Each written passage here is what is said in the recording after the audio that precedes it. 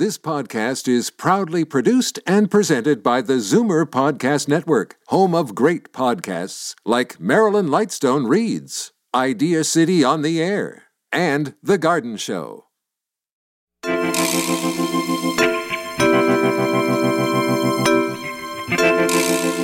Exercise is what the stress response was designed for. So example, standing in front of a bear, you're going to run. And so that's the ideal thing under acute stress. Chronic stress, you have to be careful. If you're exercising too intensely, you might feel worse after when your adrenals are burnt out. So exercise it's like a fine balance in the burnout phase. Welcome to The Tonic. I'm your host, Jamie Bussin, and we're here to talk about your health and wellness. Today, we'll learn why we're talking about stress again. We'll explore whether sex is really important to a relationship. We'll find out how to treat dowager's hump. And lastly, we'll discuss quick summer pasta sauces. But first, a little bit of business. Are you stressed out, feeling down, having trouble sleeping? New Roots Herbal offers natural supplements to help take the edge off, relax, enhance your mood, and sleep better. Discover De-Stress, Merry Mind Omega, and Sleep 8. Natural ingredients and guaranteed purity for a better day and a restful night. Find these and other New Roots Herbal products exclusively at quality health food stores. And for more information, visit newrootsherbal.com. To ensure these products are right for you, always read and follow the label.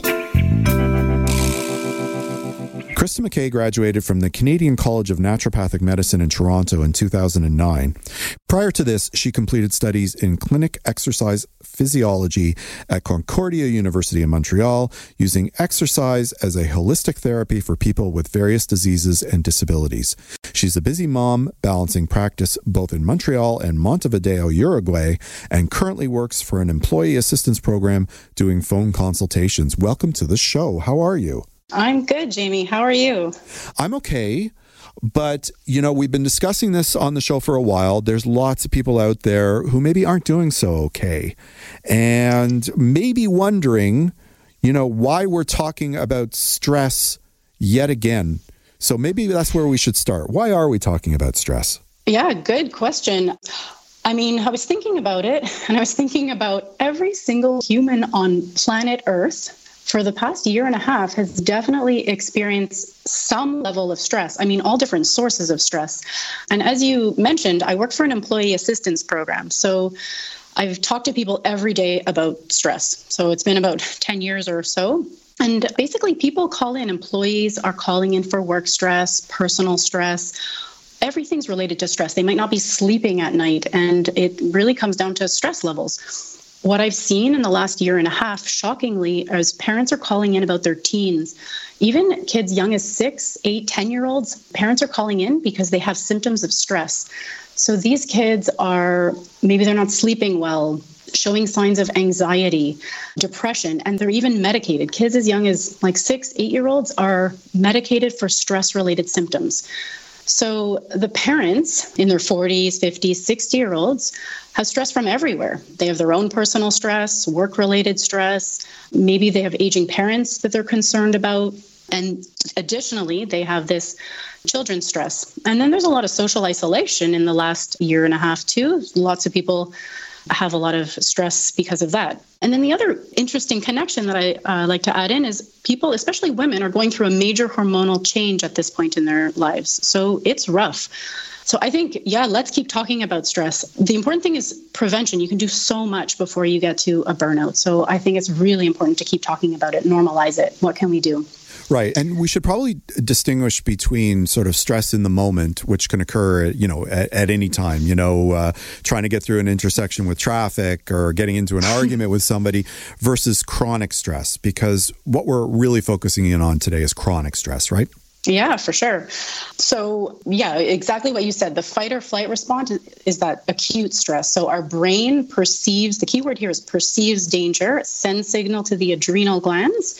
So imagine yourself standing in front of a bear. There's the fear response. Everything's hyper alert. The blood is shunted to the brain and the big muscles for quick decisions to run from that bear, fight or flight.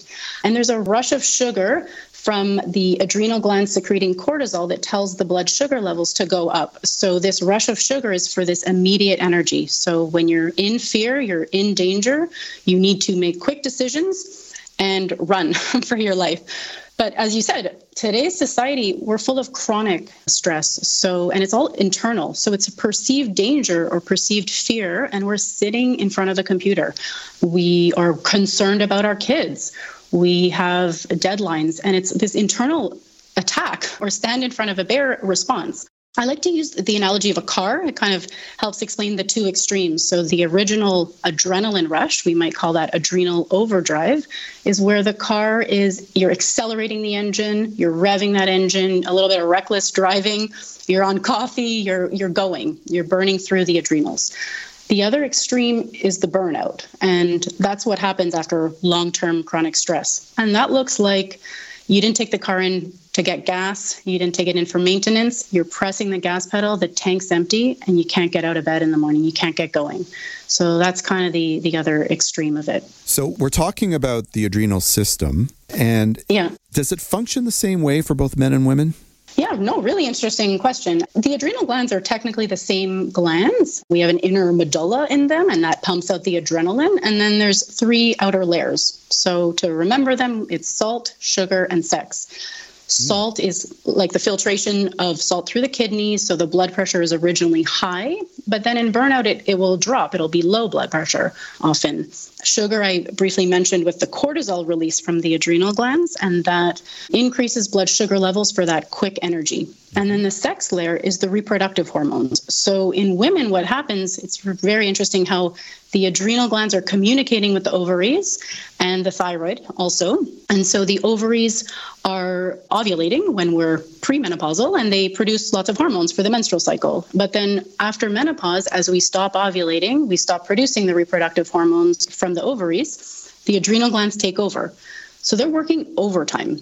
So women in the perimenopausal, menopausal years are much more sensitive to stress. It's like the adrenals can't keep up. They're dealing with stressors of life, all these additional stressors at that time, and they also have to balance or buffer this drop in reproductive hormones like the estrogens and progesterones.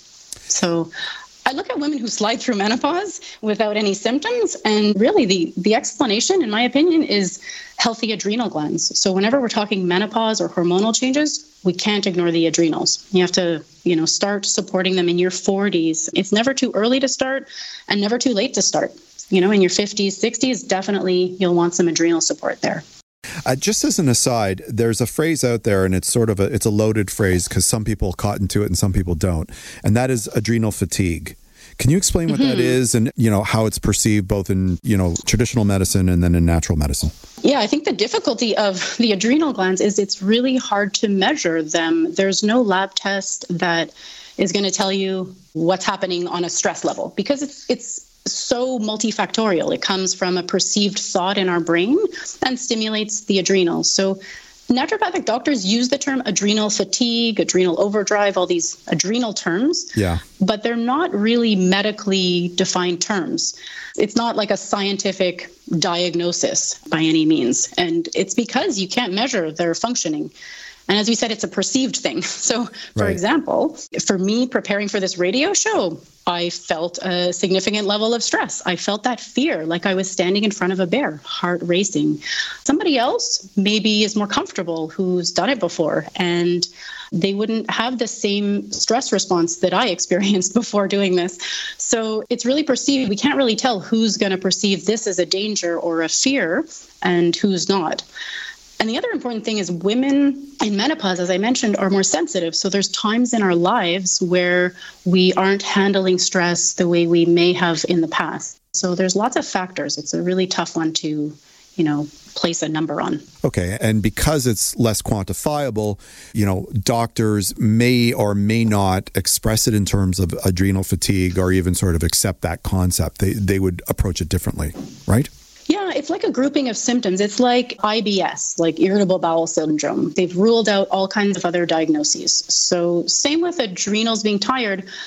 there are adrenal diseases like Addison's and Cushing's disease. So that's not what the person has. It's a grouping of symptoms. And when I was talking before about the blood being shunted to the brain and the big muscles under stress, it's taken away from reproduction. It's taken away from digestion, taken away from immune system, and the hairs and nails. So we're looking at all these different symptoms. Like as naturopathic doctors, we look at the whole person. And when we see lots of these symptoms of stress, that could be depleted immune function, it could be digestive issues, bloating, gas, diarrhea, constipation, immune systems depleted, or the hair loss.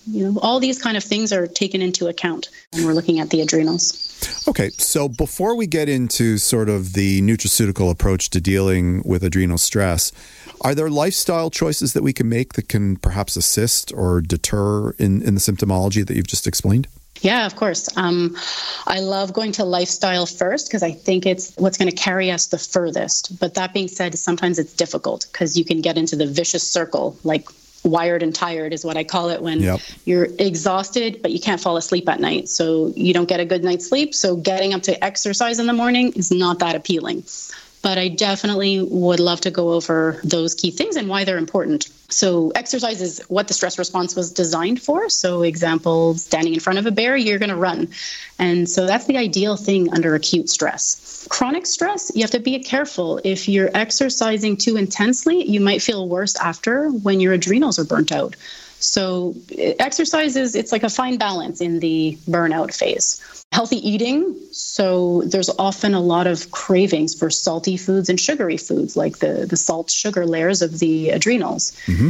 So those tend to be stimulants. We tend to drink a lot more coffee when the adrenals are tired, and maybe the afternoon sugary treat to get us through the rest of the day. So those things help us in the immediate moment, but long-term, they're not a good idea for the adrenals. It's like throwing gas on the fire. So if your adrenals are your fire, you want to feed it wood, keep the fire going. If you're putting on the stimulants like the coffee and the refined sugar, it's like throwing gas on the fire, as I said. It goes up in flames, we feel a lot of heat, and then the fire goes out. So you want to really nourish your body with healthy proteins, healthy fats, lots of fruits and vegetables, colors. So that's kind of to balance blood sugar levels as well.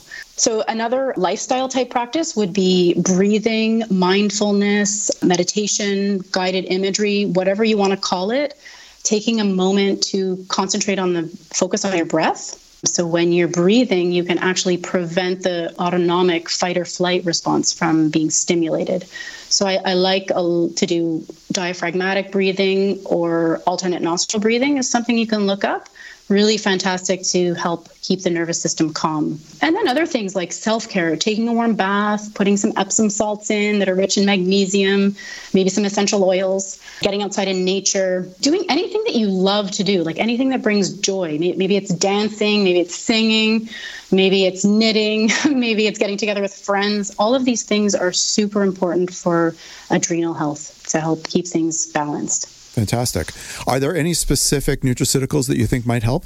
Yeah, for sure. So as I mentioned before, when people are really burnt out, it's really hard to motivate to do these lifestyle things. So sometimes a good place to start is actually adding in a few supplements. So first one, vitamin B complex. Vitamin Bs are used for energy production.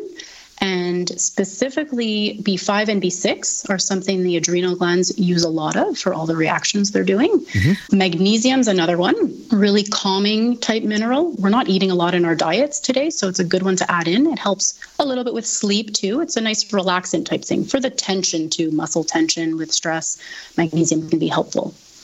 And then herbs, I love adaptogens. It's a name that we call these plants because their role is to help us adapt. So they're really cool plants. They have a dual role. They have constituents that help boost our endurance and other constituents that kind of provide a sense of calm or grounding. So to name a few, ashwagandha is one. There's cordyceps and reishi are mushrooms. There's licorice root. Rhodiola is a fantastic one, Siberian ginseng. Be careful with some of them. There are interactions between medications, so antidepressants or anti-anxiety medications. So I'd always recommend speaking with a naturopathic doctor or herbalist or alternative healthcare practitioner who knows the pharmacology too. Like naturopathic doctors, we study pharmacology. So it's really important to know what constituents in the plants may interact with medications. Yeah, that's good advice. Are there any supplements that you can take that you would consider sort of as supportive of the process?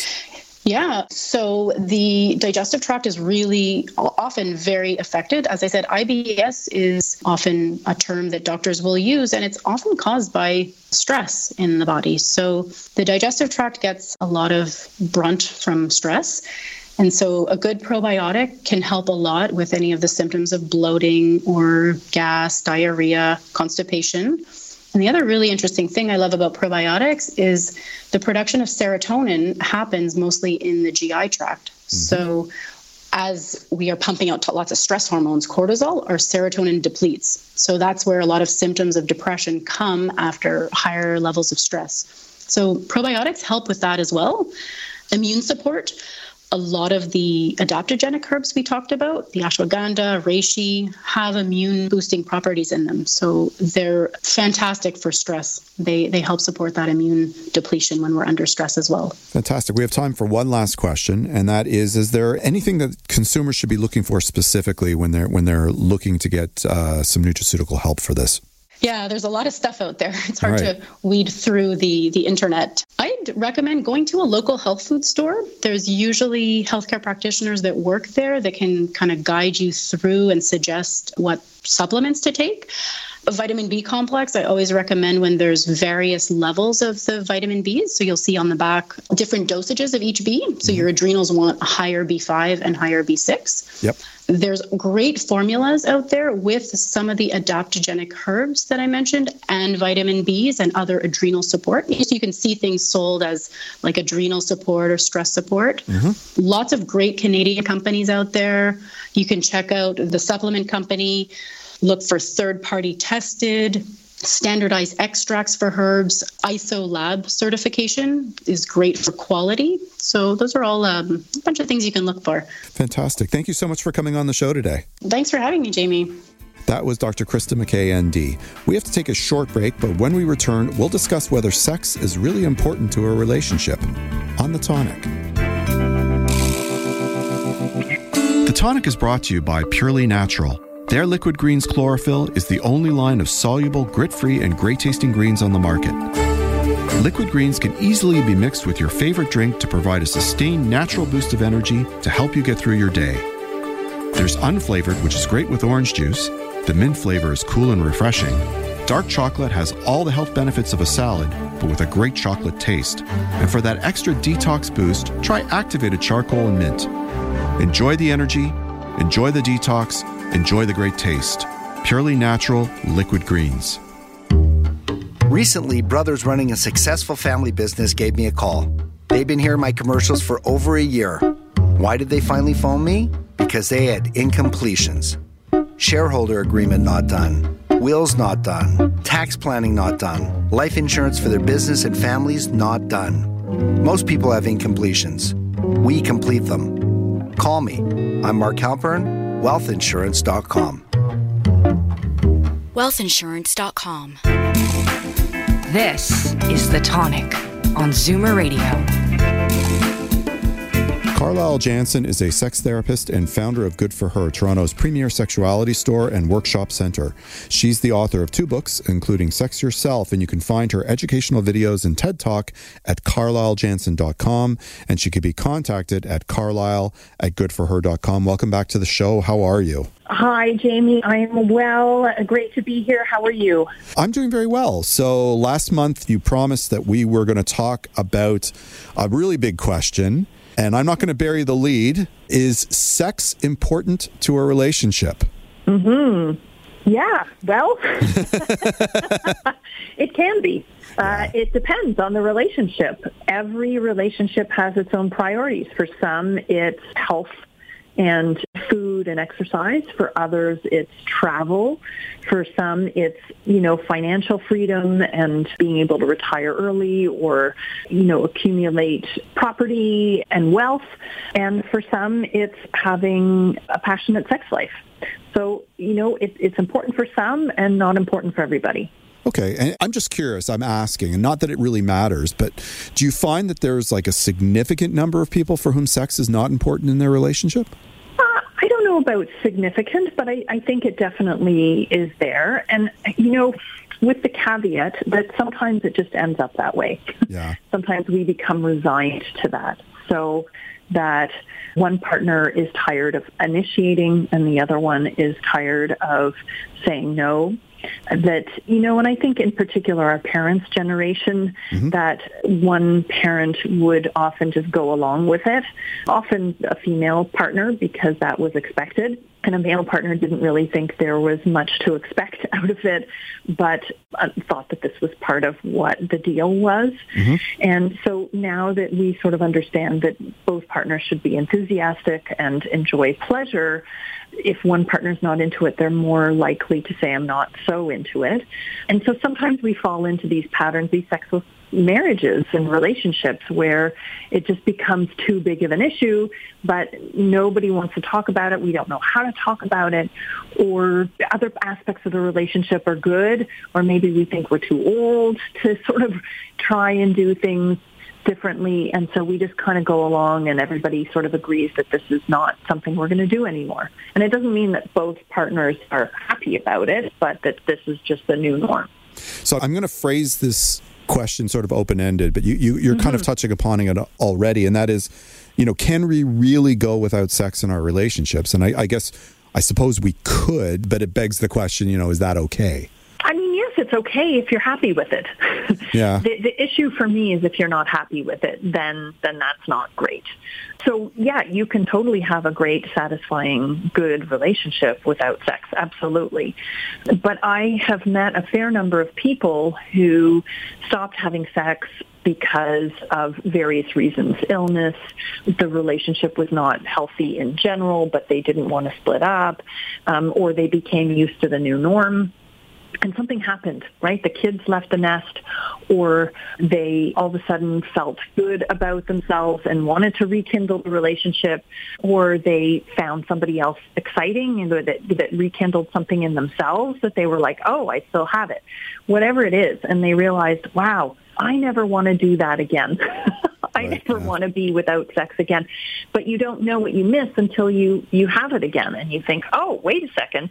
Or that sex was really not very good in your relationship and you start a new one, or your partner develops, you learn new things. And all of a sudden you're like, oh, this is what it can feel like. I didn't know that sex could be pleasurable. I didn't know it could be fun. Yeah. And I guess there's situations where, the relationship is perhaps devolved into a situation where there isn't sex or not as much sex, and one person's okay with it, but maybe one person isn't, and that can lead to other problems too, right? Yeah, well, so what can happen is people then look outside the relationship to get their sexual needs met. And certainly doing that without your partner's consent and negotiating that is never a great idea, because it's dishonest and it's going to impact the person who is being dishonest. And the person who is being cheated on sometimes knows, and it can impact in a different way.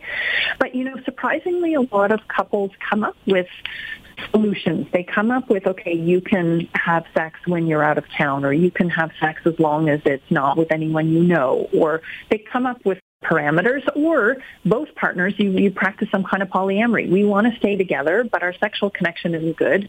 Let's go somewhere else. And sometimes what happens is that actually rekindles their relationship. Yeah, I mean, I guess to some extent you're talking about like a compromise that people come up with, right? Like, most relationships are in series of gives and takes in other matters. I suppose it's natural. If it came to it, you could compromise on sex if you're so inclined, if the bigger picture is that you want to remain with that person, right? Yeah. And it's all about priorities. But, these conversations are hard. I would imagine extremely hard, right? And we don't have tools to discuss them. It's really hard for people to come up with and say, this is what I want, for fear that your partner's going to leave you for it, or you're going to be judged or left in poverty. Who knows what your fears are? I guess part of the issue is, like, how do you perceive sex? Like, why is it important for you, right? Leaving aside your relationship with who you're with, it's your concept of where sex fits into like your needs. And so what would help somebody sort of think about or conceptualize why sex would be important to them? Well, I think it's important to you if it's satisfying and it's pleasurable. And so for people where sex has never been satisfying, they've never enjoyed it, or they don't think that there's a way to enjoy it or find it interesting, or, for some it's painful. Yeah. So, of course, if it is not interesting, it's sort of the analogy I use. If you go to a restaurant and you don't enjoy the food, you get sick off it, you're not excited to go back. No. So then again, too, who wants to have sex with a partner who's not really into it either? So what I usually recommend is, what would make your sex life fulfilling?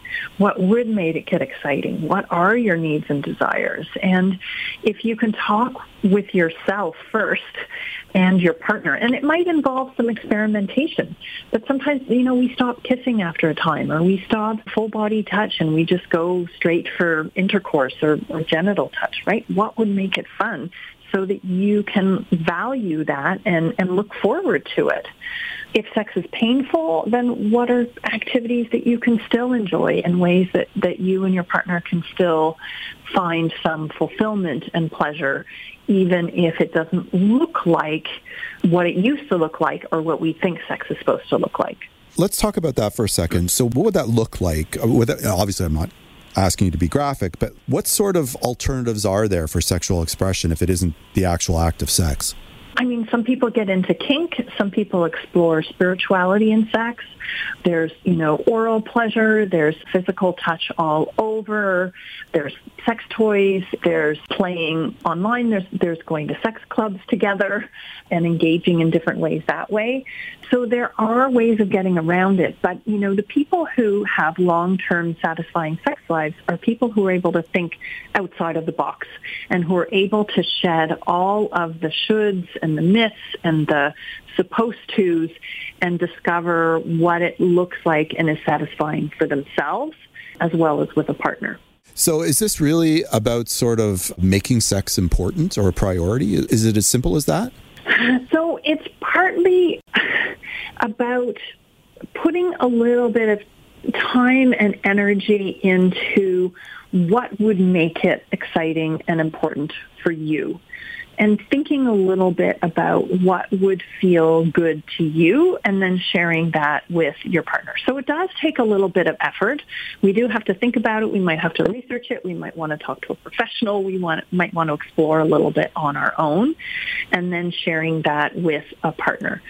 But it's just like if you want to improve your health, you want to advance your career, if you want to renovate the house, it's not going to happen if you don't put time into it. It's not going to happen if you don't make it a priority. And again, you might decide that sex is not a priority for you, and then that might be a challenging negotiation if it is for a partner. But if you decide that you want to make it a priority and you want to have fun, then you can spend some time. And we're not saying you need to, go on a 1-year retreat and come back, right? Yeah. You can do a little bit of reading, a little bit of self-exploration, and figure out what would make it fun for you, what used to make it fun for you, what would you envision for the future. And you can usually find something that will feel really, really great. Well, that's encouraging, right? So I guess the message is, before you make the decision that sex really isn't important to you, maybe consider all these other options, and then maybe you'll end up landing there in any event, but at least you'll have, turned your mind to it in a meaningful way. Yeah?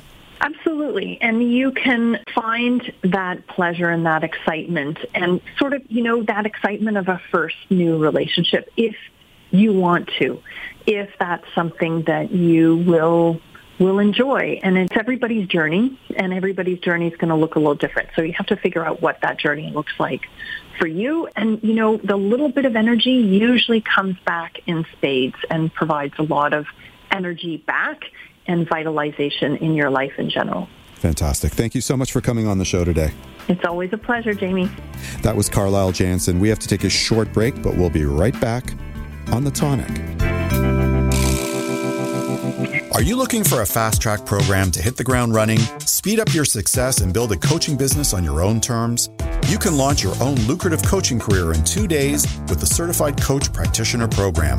This program inspires you to take that first step in your coaching career, teaches you the ins and outs of coaching, gives you unique tools and resources for your client meetings, and offers continual support so you can start your coaching career on the right foot.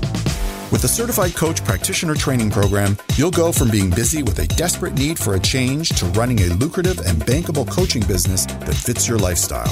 For more information, visit CertifiedCoachesFederation.com. I'd like to give a shout out to our new sponsor, Omega Alpha.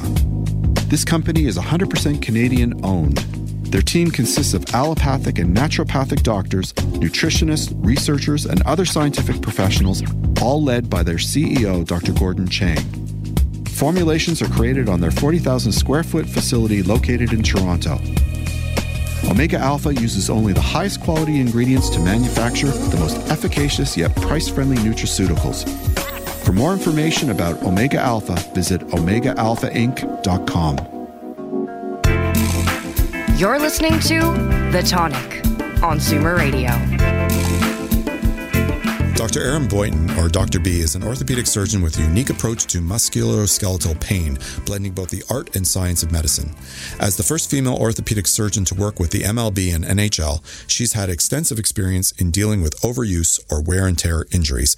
Welcome back to the show, Doctor. How are you? I'm doing great, Jamie. How are you doing? Good. So everybody who listens to this show knows I'm an insufferable know-it-all. But today you're going to teach me something new because we're talking about something I have no idea what this is. So I'm super excited to learn something new. What is a dowager's hump?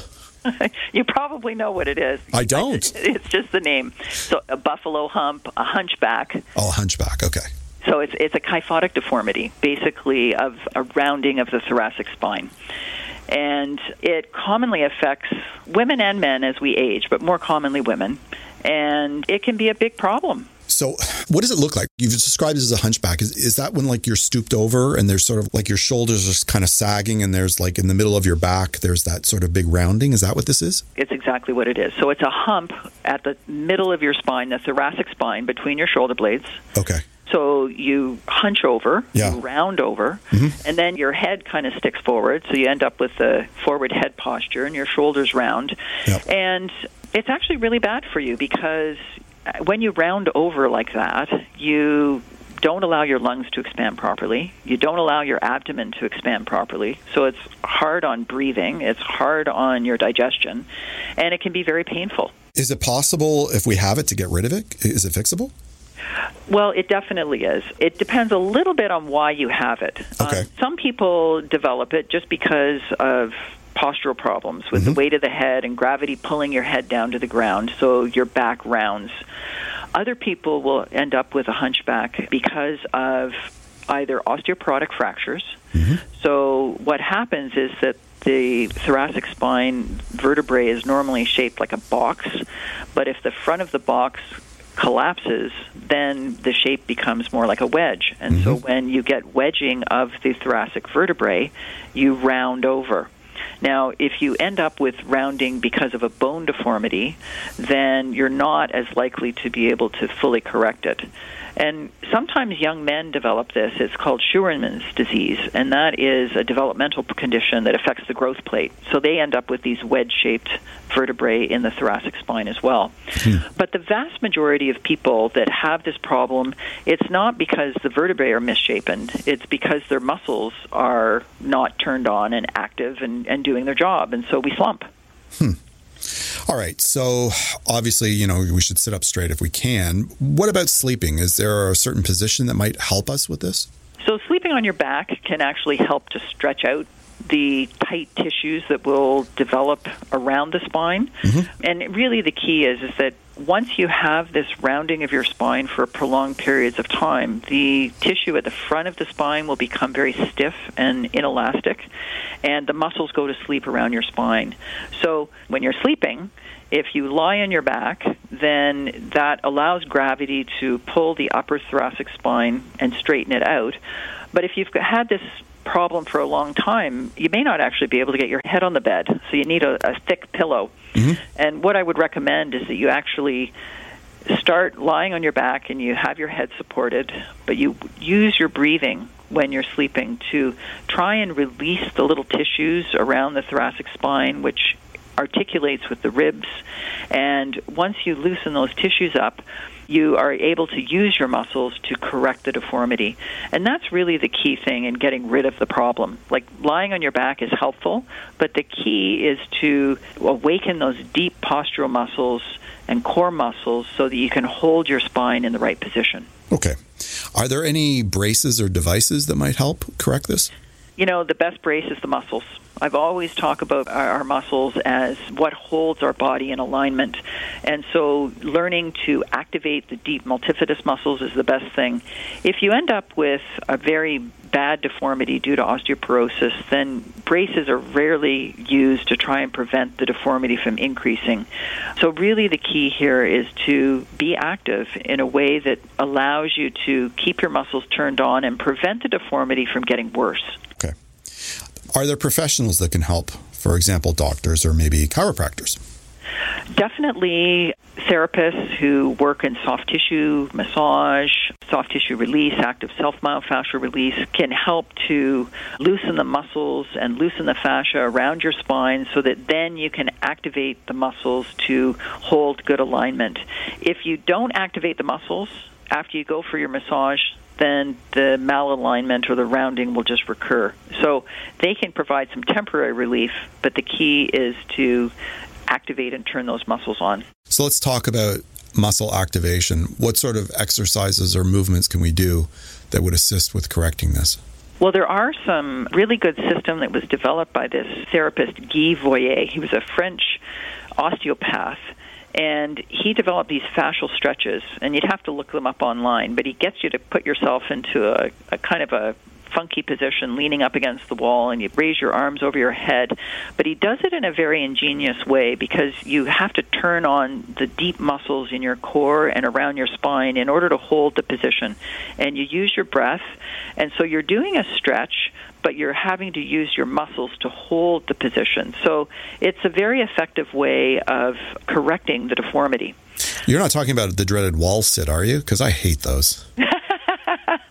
It is. There is a wall. Yes. Oh, it's see, a form you're talking about Guy, and he seems like a great guy, and he's got these brilliant exercises. You're talking about wall sits. I hate wall sits. That means you probably need to do them. I know. That's true. That's part of it. Like 2 workouts at a week. That's one of my 15 exercises is wall sit. And my legs are just aching by the time they're done. You know what? I hated doing them too. I actually do these stretches because I need to. I don't want to end up being a hunchback. Well, there's certain exercises that I do, like I can do in my sleep. Like I can squat like a lunatic. Like I've got really good core strength. And then there's other exercises like simple stuff, like bicycles, that they're a real challenge for me. And wall sits, one of the dreaded ones. Anyways, sorry. Other than wall sits, what else is there? Well, look up Guy Voyer. He's got like a series of them that you can do, and they're not all as bad as there is a wall sit. Eventually you get to lie on the ground and put your legs up on the wall, which I like that one better. But he has a series that you follow, so there's a flow, so that you can actually release your spine sort of from top to bottom, and it's quite effective. And yeah, I'm with you. I don't like them, but I do like how I feel after I've done them. No, and you're 100% right. When I recognize that if I'm not good at it or if it's a challenge for me to do it, there's a reason why it's a challenge for me to do it. So therefore, it has to be taken on. That's the way I feel about it. It's really interesting because over the years, I've kind of got this continuum of patients. There's people who are really, really stiff but strong. Mm-hmm. And then on the other end of the continuum, there's people that are really flexible and not so strong. And the people that are really flexible love to stretch. And the people that are really strong and stiff love to strengthen. And they both need to do the opposite.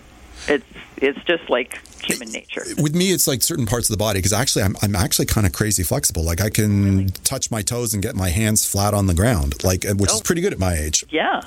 But certain other stuff, not so much. So you're a tennis player. Is it true like a tennis ball in a sock, I guess, up against the wall is going to help with all of this? Well, yes, I do love tennis, and I love using tennis balls for just about anything I can. And if you put 2 tennis balls in a sock, you call it a peanut. You tie a knot in it. Yep.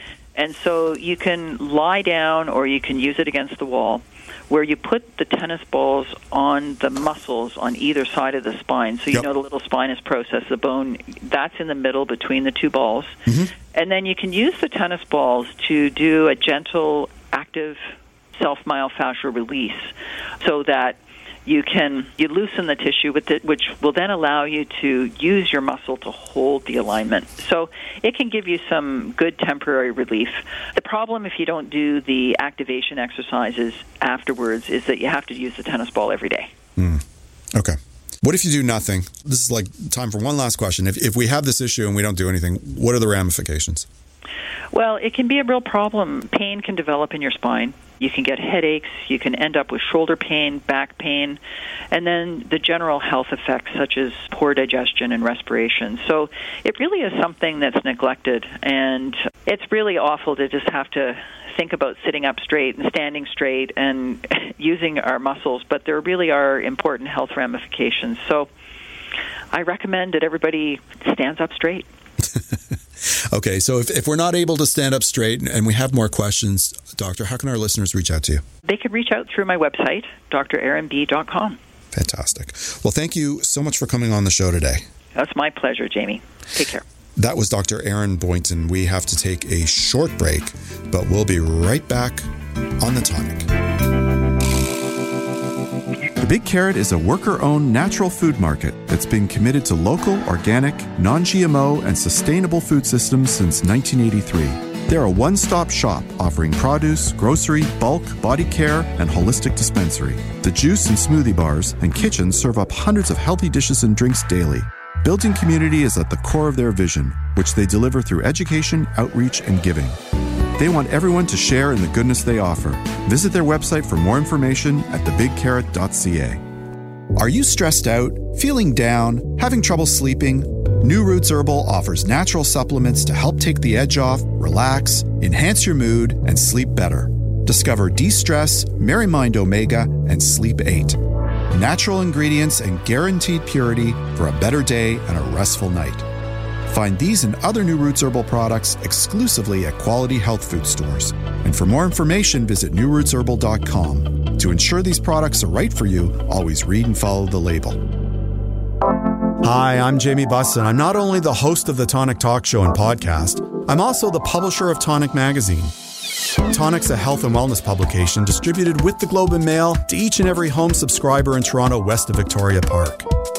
And it can be found free on racks at over 100 locations across the GTA. You can learn more about Tonic Magazine at tonictoronto.com. Hey, if you like the Tonic Talk Show, check out the new look of Tonic Magazine. This is The Tonic on Zoomer Radio. Carolyn Tanner-Cohen is the owner and founder of Delicious Dish Cooking School in Toronto. She's been teaching cooking classes for 17 years. She has a science background which edifies her interest in health and fueling the body with foods that will optimize health. Carolyn teaches people how to meal plan, eat healthy, cook with natural whole foods, and organize their kitchen. She teaches new cooks, seasoned cooks, university students who are living on their own for the first time, nannies, housekeepers, and everyone in between. For more information about Carolyn, you can always visit deliciousdish.ca. Welcome back to the show. How are you? Hi, Jamie. Great. How are you? I'm doing well. We're in the, would you call it the depths of summer, the height of summer? We're in summer and it's hot. And I still like to eat pasta during the summer, even when it's hot. But maybe I do it differently than some of the heartier pastas that I would make, right? Absolutely. I actually judge where I am in my seasons according to what's in the grocery store. Oh, yeah, for sure, right? For sure. And there's so many delicious local produce that are coming out right now that could be implemented in pasta. So why don't we talk about that, right? Totally. Well, first of all, I love to cook with a single ingredient, approach. So in other words, go to the grocery store, look at what's there, look at what's in season locally, and choose a single ingredient and get inspired. Mm-hmm. Okay? And I do love pasta, and pasta is a phenomenal side dish, especially when you're entertaining for, a small group. Okay? You boil one bag of pasta. It goes a very, very long way. Gone are the days where one bag of pasta really should serve 3-4 people. It really, at a small dinner party, could serve 6 to 8. So it could stretch. Now, before we talk about sauces, let's just talk about pasta shapes and textures. Okay. So, people think it doesn't matter which kind of pasta you use. It does. I'm a bit of a pasta snob, if you will. Yep, okay? Me too. I like a certain shape or texture depending on what the sauce is all about. But for the most part, I like my pasta to have a chew to it, so a bite to it. So in other words, for me, and this is really just personal, I don't like angel hair. There's nothing to bite into. Couldn't agree with you more. Oh, I'm so glad. I do not. Sometimes we don't agree. So I know. No, angel hair really is not in my kitchen. I agree. Yeah. So what I love is like a short noodle, not too short, but like a short, like maybe like a 2-inch noodle that has a big thick chew to it. So like a cavatelli or something, maybe not a penne because that's still thin even though it's short, but something that has a good bite to it. Or orchetti is very nice with greens. Oh, orchetti is amazing, the little ears. Yep. But try to make sure they have the ridges on it. Yeah. Sometimes you can get them smooth. Or lisi or rigate, right? Yeah. The shape of the orchetti, if you're going to cook with beans or greens, is just perfect. That's just my view, but I hear you. Yep. Right, because it finds the beans and greens, right? Correct. Yeah, exactly. And I actually really love pasta with broccoli or pasta rapini. And when the broccoli or the rapini sort of breaks down, it sits inside the little ears. Agreed. So the other thing is that let's just go on pasta and my being pasta snobby for a second. I try to choose a more artisanal pasta, maybe not the cheapest one on the shelf. Yep. Maybe more like the mid-range to the more expensive. If you're going to be cooking with few ingredients, then make those ingredients really good. I recommend Garofalo. That's my go-to. Yes, I recommend. And Garofalo they have more different shapes than you could possibly imagine. Yeah. And my go-to is actually, you haven't talked about the long ones, but I like bucatini. That's my favorite. I love bucatini. That's so funny because a lot of people don't even know about bucatini. Yeah. Swap out your spaghetti and fettuccine for bucatini. Yes. So for the listeners who don't know what bucatini is, it's basically a fat spaghetti with a hole down the center. Yeah. It's a long noodle. But not necessarily the best for the pasta sauces that I'm about to talk about. Okay? Fair enough. Okay. Yep. So summer pasta sauces, that is our topic. So I love pasta just as much as the next gal, but I don't want to sit over a bubbling pot of pasta all day long in the heat of the summer in my kitchen. I also really don't like to even turn my stove or oven on very much in the summer. Okay? Yep. Agreed. So let's talk about grilling pasta sauces. Okay? Or using raw ingredients. So first of all, let's talk about how to cook the pasta. So when you cook the pasta, you want to have a very large pot of water, a lot larger than you think you should. Okay? And the water should be very well seasoned with salt. It should taste like the tears or the ocean. So taste the salt. You want to taste it so it infuses into the pasta, and the pasta actually has some flavor. And the most important rule of cooking pasta that you could ever remember is save pasta water. Correct. Okay. So before you drain it, take like a heat-proof measuring cup. I would just have like a large 2-cup measuring cup and scoop out 2 cups of pasta water. It's not that you're going to measure what you're going to need, but you'll have enough if you scoop out 2 cups, and you can never recover or save the pasta water that you poured down the drain. Agreed. Okay? Yep. Okay, so let's first talk about my favorite go-to summer pasta recipe. So I take a whack load of heirloom cherry tomatoes or just regular cherry tomatoes and even some beautiful Romas that I cut up. I make a tinfoil basket, but with the extra large tinfoil, like the super heavy-duty stuff. Yep. And I make a good basket. I dump all the tomatoes in there, so a lot. Like I'm talking like, 5 or 6 containers worth, like little containers worth. And I drizzle a good amount of oil on them. So like it could be a quarter cup or half a cup, and by quarter I usually mean half. Yep. And then I put some whole cloves of garlic peeled. Yep. And I put that basket of tomatoes, garlic, and oil on my barbecue. Just make sure you have some good walls on your tinfoil. And I barbecue them on medium, and they start to break down and release their juices. And then the juices start to become jammy, like really gorgeous. And that's when you want to get your pasta boiling, and you want to save pasta water, well-salted pasta water, and remove your pasta when it's still al dente, but not so al dente that you're going to continue cooking it with the pasta sauce, because you're not going to, okay? Yep. So you take that gorgeous al dente pasta, put it inside your serving dish, and then slide the tinfoil onto a cookie sheet just so you could carry it off the barbecue, and then dump the whole load of tomatoes, oil, garlic into the pasta in the serving dish, and season it with salt and pepper and beautiful Parmigiano Reggiano. Toss it together, and you will be the favorite. I agree. And I would add to this, if you're going to put herbs in, do not put basil in until after it is cooked. You can get away with cooking the tomatoes with thyme or oregano if you're so inclined, but basil at the end or it will turn black and gunky.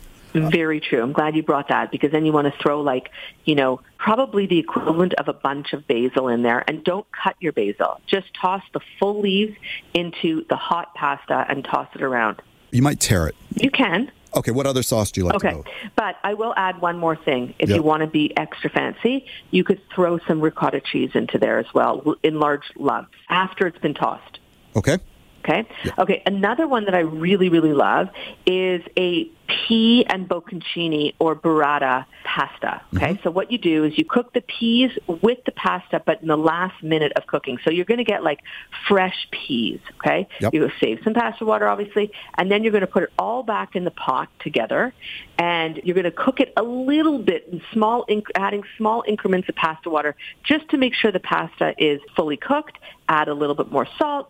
Transfer to a serving bowl, add lots of cracked pepper, and then that's when I want to add some fresh chilies, fresh herbs like basil or chives, and then lay out the pasta on a platter or bowl, and then add some torn bocconcini or a large ball of burrata into the center.